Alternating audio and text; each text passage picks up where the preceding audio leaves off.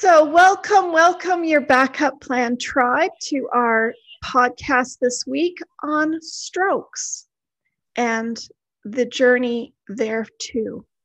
My name is Tina Ginn. For anybody who doesn't know me, I am an emergency preparedness coach, a best-selling author, a financial expert, and a app developer of Your Backup Plan app out of Vancouver, BC. We post step-by-step tutorials, sometimes current events in the news, tips and tricks with our weekly interviews, and whatever else I feel like posting. I interview every week real-life people who share their real-life stories each and every week on my podcast and live broadcasts. If you want to keep up with our videos, be sure to hit the red subscribe button down below and tap on that bell so you get notified of any uploads and live videos. And please give me a thumbs up when you want to love or share this video. Your backup plan app puts your life in one place in preparation of any unpredictable circumstance, with taking the painful aftermath out of any tragedy. And I am so thrilled today. This week is a very special week for me because my soul sister is on our interview this week. And I'd love to introduce Jervelle Jones Sampson, who's from LA, beautiful LA that I wish I was there right now. Welcome, Jervelle. Thank you for having me, Tina. I'm honored to be on your podcast. Oh, thank you. And I'm honored to have you here. And we definitely need to have a glass of wine and do this more often and have our little meetings to touch base on, see how we're doing with each other. Jervelle's been a very, very dear friend of mine, and I know that I'm there for her and she's there for me. Even though we have a country apart from each other, we're just, a few hours apart from a plane ride. One day when we'll actually be able to do that again. Yes, sooner than later, hopefully. So Jervelle has a very special story about her husband who had a stroke, and I'll let her tell her story about her journey in these last 4 years. Jervelle, if you'd like to tell us what you do, and your journey is just amazing and so inspirational. Okay, well, I'll start off by saying I'm a professional portrait photographer. I specialize in underwater portraiture and also above water. That is my passion. I've been a professional photographer for almost 10 years now. What Tina is referring to, though, in my personal life, 4 years ago, almost 4 years ago, on April 12th, 2017, I had a phone call that changed my life forever. I was at home. I'll never forget the evening editing, and I got a phone call. My husband was at the gym working out. Actually, he was playing basketball. And I got a phone call from one of his basketball playmates that he was down. My husband was a practicing ophthalmologist, eye surgeon. And the call went something like this: Doc, he's down. I thought my husband had expired. I thought he had died. This person was so upset, and he was watching it happen live, so much so that he couldn't even tell me what was happening going on because he was watching it. And he said, you need to get to the ER. I rushed to the emergency room. By the time I got there, he was in a room with it appeared to be 50 people in that room working on him. I couldn't really get in there, but I went in there. And I knew it was bad, Tina. I knew watching him or seeing him, something really devastating had happened. He was coughing up blood. He still had on his basketball clothes. And he said to me, just like a commercial, slurred speech, he said, okay. Then I was snatched by the doctor who said, I hate to put this pressure on you, but you need to speak to the neurosurgeon right now. Every moment is priceless. Crucial. Yes, crucial. And the neurosurgeon said to me, talking really fast. He has a hemorrhage in his brain. We have to stop the hemorrhage. We have to do this procedure. In layperson's term, we're going to basically cut half of his skull off, take it off, put it in storage, relieve the pressure, drain this bleed. And, that's what we're going to have to do. And all I can tell you, if you don't sign the consent for us to do this, he won't see the sun rise. If you do sign, I can't promise you what you'll be left with. That was the choice I had. And he said, you don't even have a moment to call someone. We need to do this now. So it's like that TV show where you can't call a friend. Exactly. I could not. So of course I said, do everything you can. So fast forward to almost 4 years. My husband was left paralyzed. He, within the last year and a half, has lost the ability to really articulate. He's had other strokes and seizures the last 3 years that have just contributed to his decline. And try to kept at a balance with medicine. Exactly. I am totally responsible for him. I am his primary caregiver. I balance my business miraculously and do that at the same time because I'm sure Tina's going to address being prepared for certain things. So when she talks about that, we'll get more into perhaps if you were ever in this situation, maybe things I would have done differently. So that's my story in a nutshell. Yeah. I think a little bit about how wonderful Reggie was. I mean, his story about being this eye doctor is amazing because he was really starting to fly with helping his clients and his people that couldn't see. And he was really, getting somewhere, and how he did triathlons and marathons and how he, biked to work every day and had a business. And ridiculously fit. Like there wasn't anyone more fit than he was. No. So for all those marathon runners and athletes out there that think that you are Superman from everything, you're not. No, there was no one I knew more fit. We practice a vegan lifestyle. My husband was the same weight from high school, extremely lean. He worked out. His workout schedule was very much like a professional athlete. He had done over 100 marathons.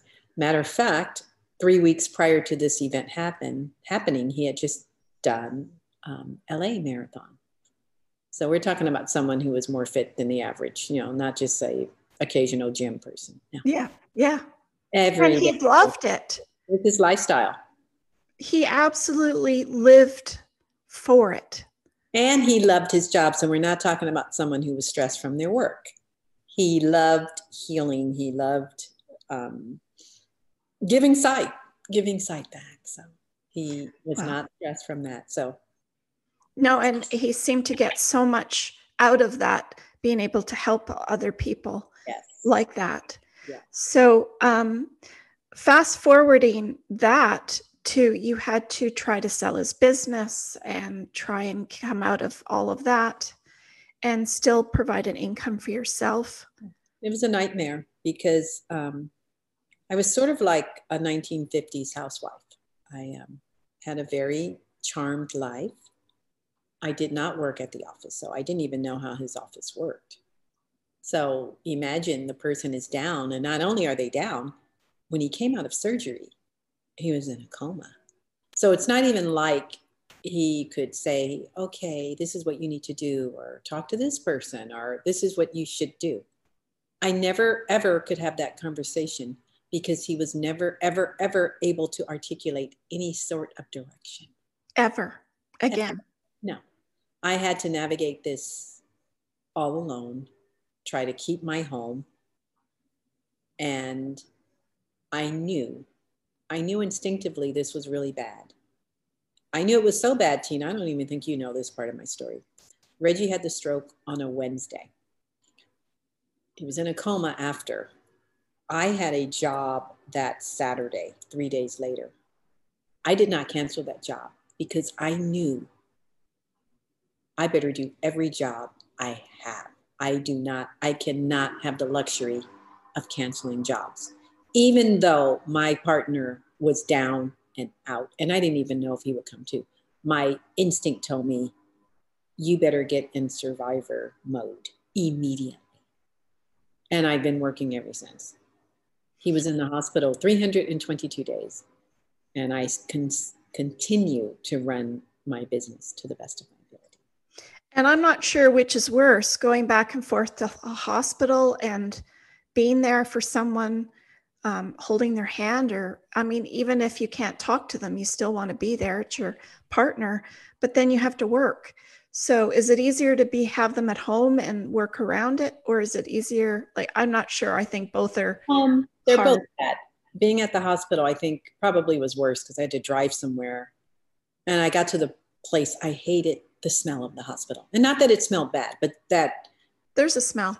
Yeah. The smell of alcohol and it's like the dentist office. Yeah. I hated going to the hospital. Yeah. I hated going to the hospital. I went every day. And most nights I stayed there. I lived there too. But, yeah. Oh, absolutely. And it's hard to, get your jobs and do the jobs in photography and still try to have a regular so-called lifestyle. Mentally connected with my clients and not fall apart. Yeah. So like having a total separate life. But I will say this, the photography is what got me through. Not just adding to my bottom line. It was a way for me to escape my reality. Right. So I needed it for so many reasons. Especially underwater, I find you really, when you go underwater, it just seems like you're in a different world. Yes. So I think if I wouldn't have had my photography, I don't know where I would be. I probably would be in a corner somewhere overdosing on Xanax and drinking. I don't know. I probably would just be doing a lot of bad, destructive behavior. Yeah. And this keeps you grounded. Yeah. Yes. In many ways, but awkward in other ways. Yes. Because it's hard to turn that switch on and off. It is. And so what kinds of things would you tell people to be better prepared for if you were to take your younger self back 4, 5, 6 years ago? I think the biggest thing that we did not do, and it's not like we didn't know about this, and I don't know what it's like in Canada because every country is different, but we should have had a long-term care policy. Now, the reason we did not have one is because Reggie had a pre-existing condition. He did have genetic hypertension, and he couldn't qualify for a long-term health policy. They're very expensive, even if you do qualify. Yes. But hopefully you would never have to use this policy. But in the event that you did, you could at least have coverage for in-home care. There is no coverage that I have that qualifies for in-home care. And people like to say to me, well, can't your insurance get like more caregiving? It's like, hell no, they don't pay for that. That's not something that's covered. And then the other thing I get, Tina, people will say, wouldn't it be easier to put him like in a facility? It's like, maybe, but who's paying for that? It's not free either. So people think that that's an option that's free, or insurance. Just do that. What's your problem? What just it's like that easy. So I think people need to be aware of what, if you had something happen, what is available. Yeah. What else would I have done? Health-wise, there's nothing we could have done differently because Reggie was extremely healthy. Yeah. He took his medication. But my husband knew this was going to happen, because he would say to me, it's not if, it's when. He said, there's no way my pressure, the way it will go up and down, even with medication, even with me exercising, even with me eating clean, not drinking, not doing anything. There's no way that something's not going to happen one day. And he said, my biggest wish is when it happens, it takes me out immediately. I would never want to be a burden to you. So. Yeah, that doesn't help right now. No. And the other thing I would tell people, and we did have this, have an advance help directive, but have someone who can execute it. I was the person to execute for Reggie, and there were things I couldn't do. And he's probably mad that I didn't do those things. But if you have an advance directive, which you should, and you say something like, I don't want a feeding tube, I don't care, you need to make sure whoever is over your health directive would honor that. I couldn't. And he had all of these things listed that he would not want. And I could not do it. And furthermore, I had outside pressures of other people who, even if I could do it, they probably would have fought me on it, I think. Because at the time when I had to make a lot of those decisions, Reggie was not able to express his own desires. So it would have been me saying, no, I don't want him to have a feeding tube. You know what I mean? So. Right. So it makes it so difficult when you don't have a power of attorney, and I just call them living wills, because whatever country you're in, and a health directive of some sort. Mm-hmm. People don't realize how important those are, but because they, and your wishes, of course, mm-hmm. People think that they have a will and that's all they need, but they haven't really talked about the what ifs. Mm-hmm. And we had all of that. I just couldn't honor it, because I just emotionally wasn't able to process what those decisions meant. Yes. So it should have been somebody else who could have just been non-biased and said, this man does not want this or this or this, because it's going to prolong a very long health issue. Not even a health issue. It's going to prolong a very poor quality of life. That's what it comes down to. Oh, I see. And my husband knew that, because he was being kept here by invasive procedures, or like feeding tube, tray, those kind of things. And he knew that. So as I now looking back, he was of sound mind and body when he made those things. He knew from a medical point of view, if what you it meant.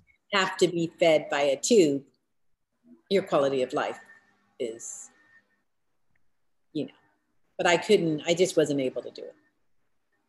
So you need to have somebody on your thing that'll do the stuff, and not. Yeah. And not fair. They just will know that's what you really wanted. It's just so hard though. It's emotional. Mm-hmm. You can't take your heart out of the picture for 1 second to analyze something from a non-biased point of view. So I am definitely figuring out who that person is going to be for me. It's going to need to be a mean person who can just say, nope, she said no. A mean person. He said no. I don't care. He said no. So you might want to get a friend of me to do.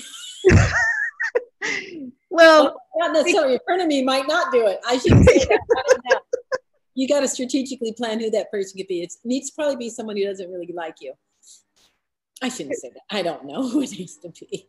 Because when they do love you, they're not going to be able to do it, are they? Yeah, exactly. And then there comes a time too where families can fight amongst each other about what that person wanted, and it's everybody's opinion feels like they have a right to it. Mm-hmm.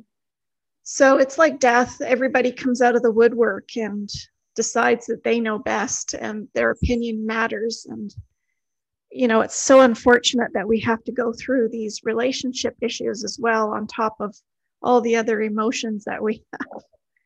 It's just so unfair. And that's why this keeps me doing what I do every day, to hear the story and how can I make that better for someone else.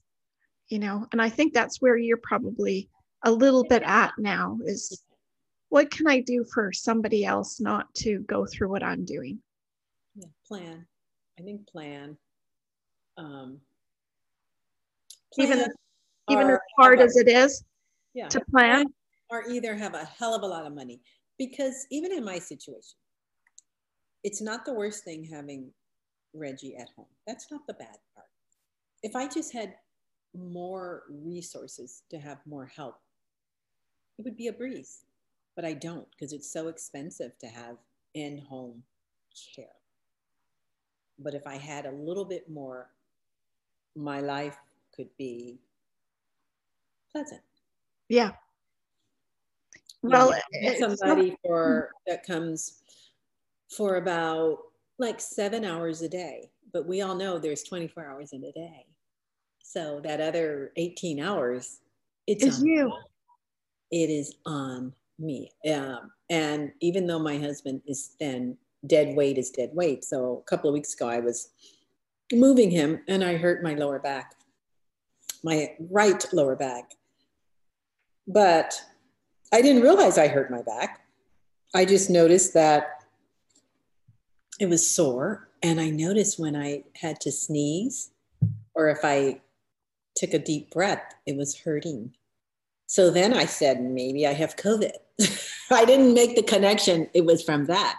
So I'm looking up COVID symptoms and I put in, it hurts to breathe and my lower back hurts. And that's like a symptom. So I said, oh shit, I have COVID and I'm a caregiver. And then I realized, wait a minute, this is more like a pulled muscle thing. So then I made the connection, but I guess I pulled it and it hurt my rib cage. So it was making breathing hurt. But I thought I had COVID because of that. Well, talking about COVID has put a whole other angle to your problem this year. With in a weird way, but not really. I think, and I tell people this, not that I discount or disregard COVID. I definitely do protocol, wear my mask, clean things, blah, blah, blah. But I tell people I've had the worst catastrophic health event already happened to me.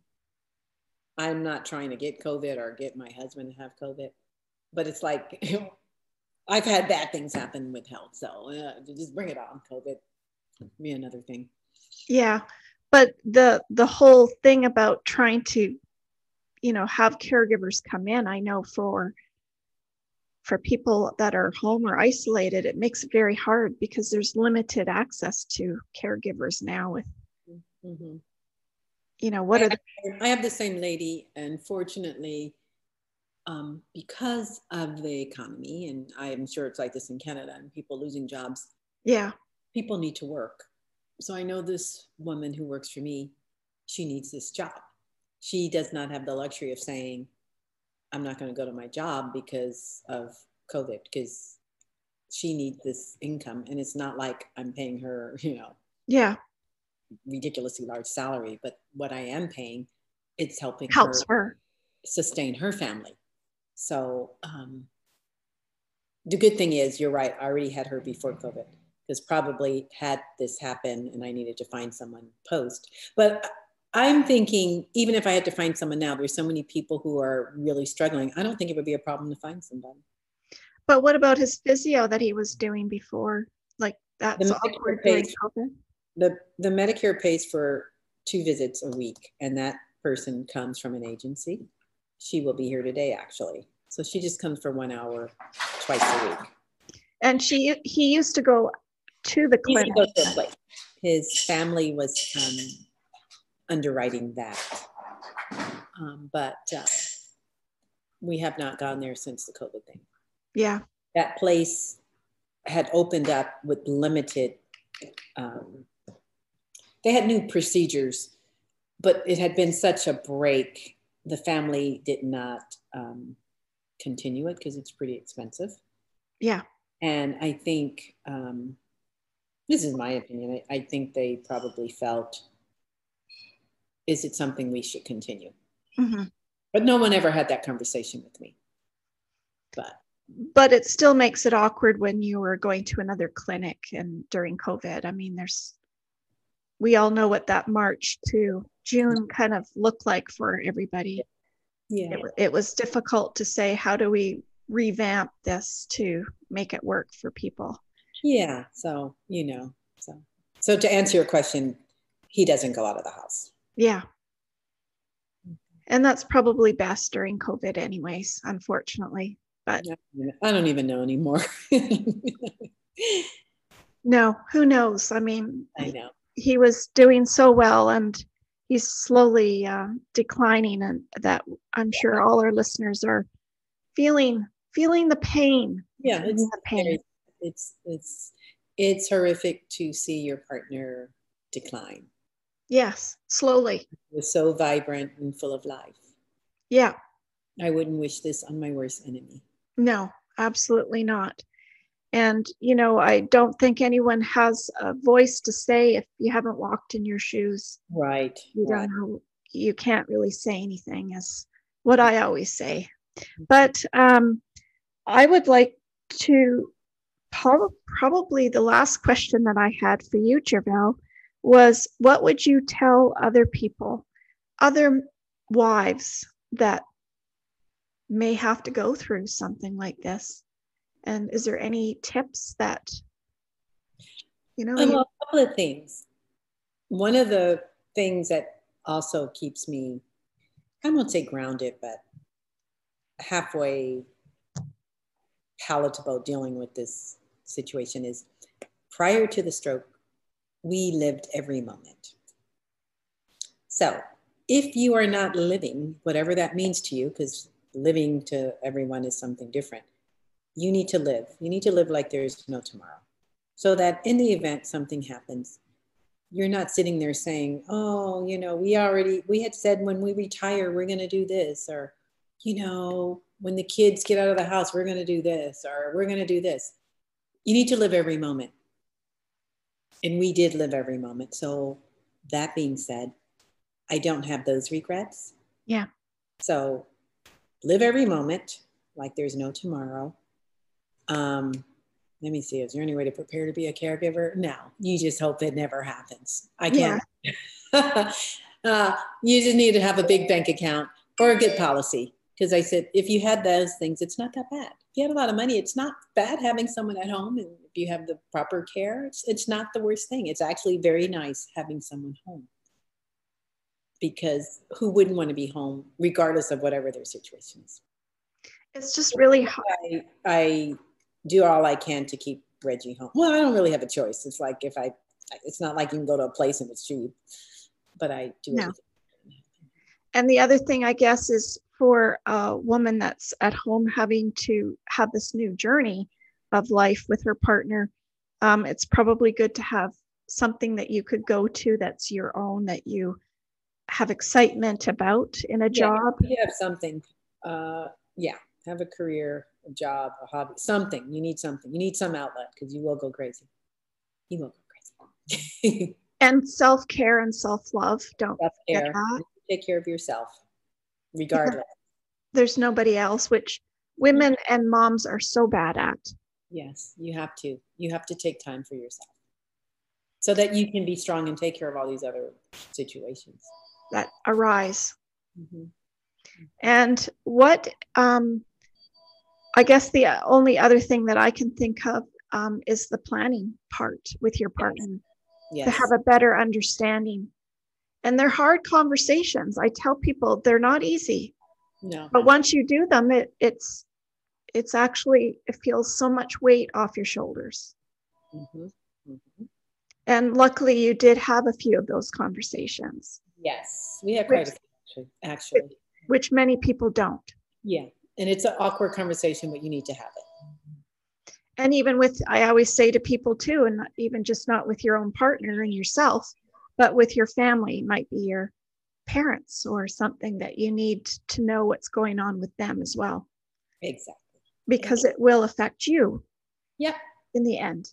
Yes. And yeah, you do need to have those conversations. So why do you think we're not prepared? Why do you think that is? No one wants to face their own mortality.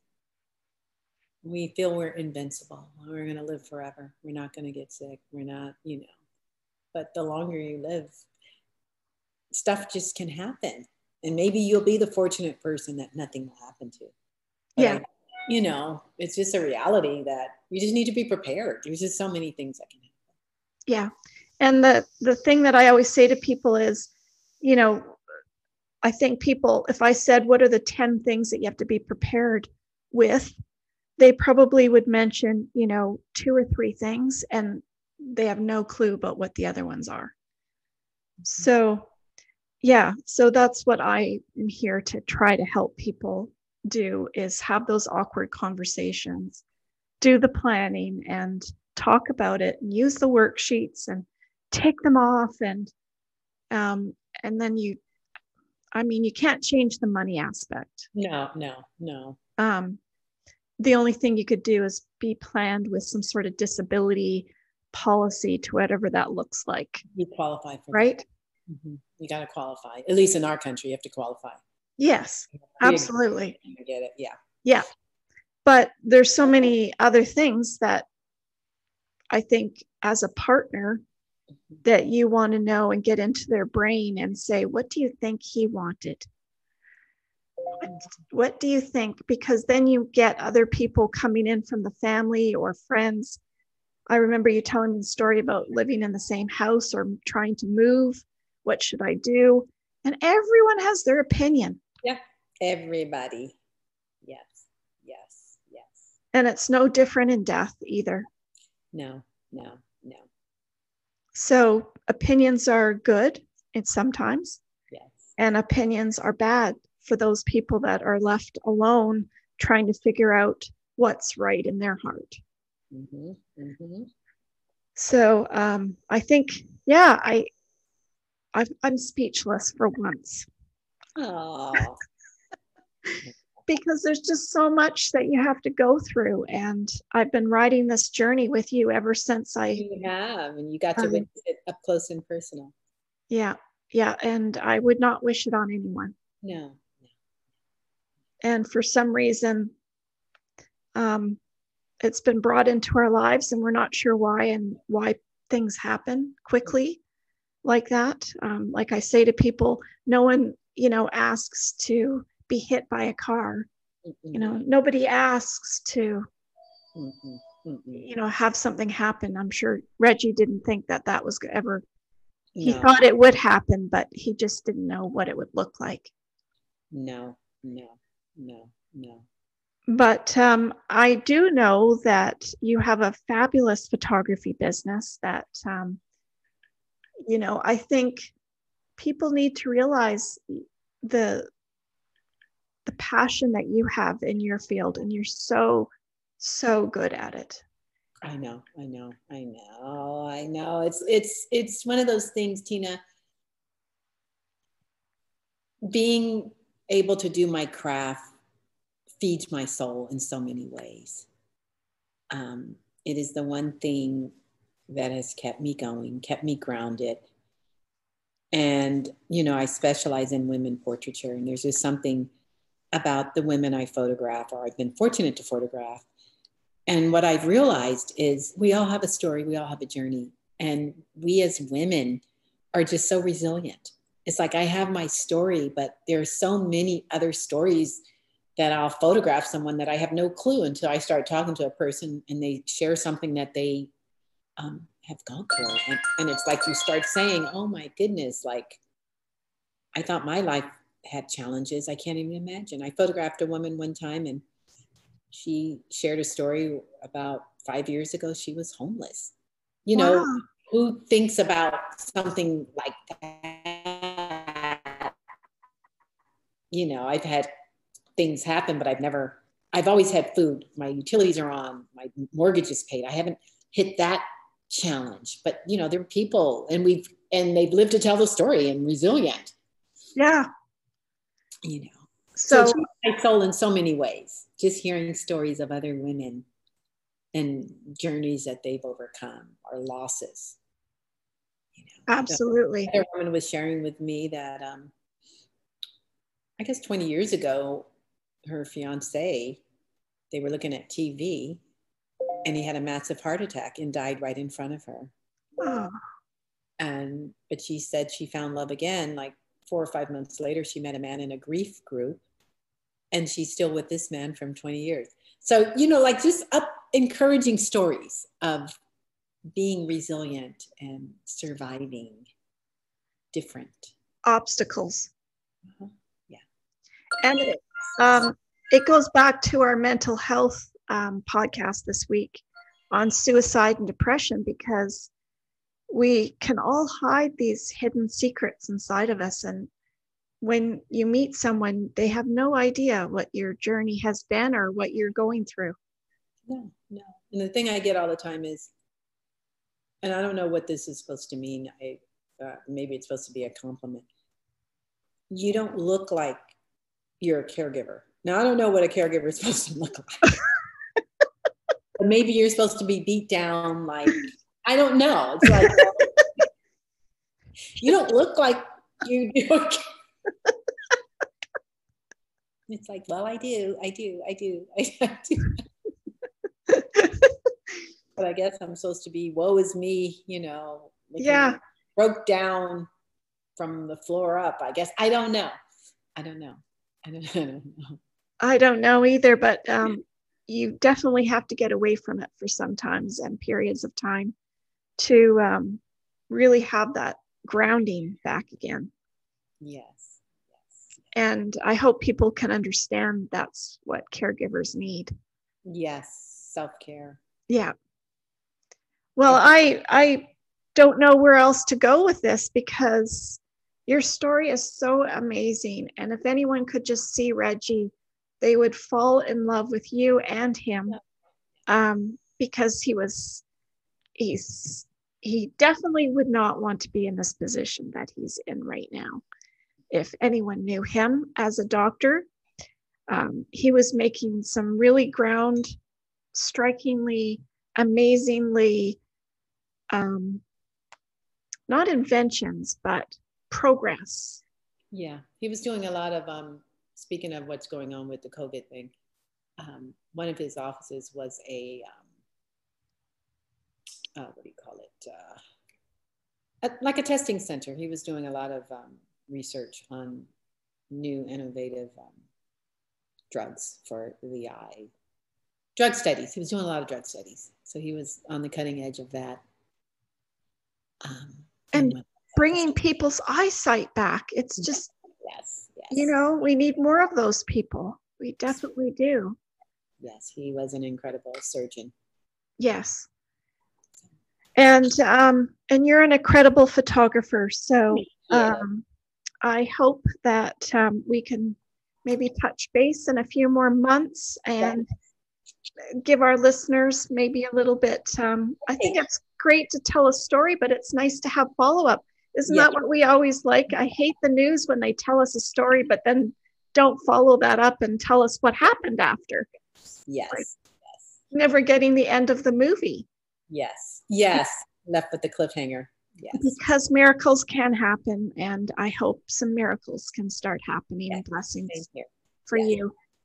Yes. And so guys, listeners out there, there's a few tips from Jervel and a loving and amazing story for everyone to really appreciate and live for today, and reach out to those that maybe are alone and going through certain things during COVID, especially that you should pick up that phone and call them and say hi. Yes. Thank you, Tina, for having me as your guest. You're welcome. I think we'll do an update in a few months and see how things are progressing. And I wish you all the best, of course. So listeners, we're going to take it from there. I can see that our topic this week was full of inspiration, and I will put her Jervel's description down below for her business and her photography business. So on all social media, we will have her information for anyone who wants to reach out to Jervel. And stay tuned for the podcast next week. I really appreciate each and every one of my listeners. I send love and light to everyone. And I always end with Carol Burnett. So I'm so glad you had this time together. Just have a laugh or sing a song. Seems we just get started. And before you know it, comes the time we have to say so long. I forget my ear part. Good. So thank you so much, Jervel. Thank you, listeners. Bye for now.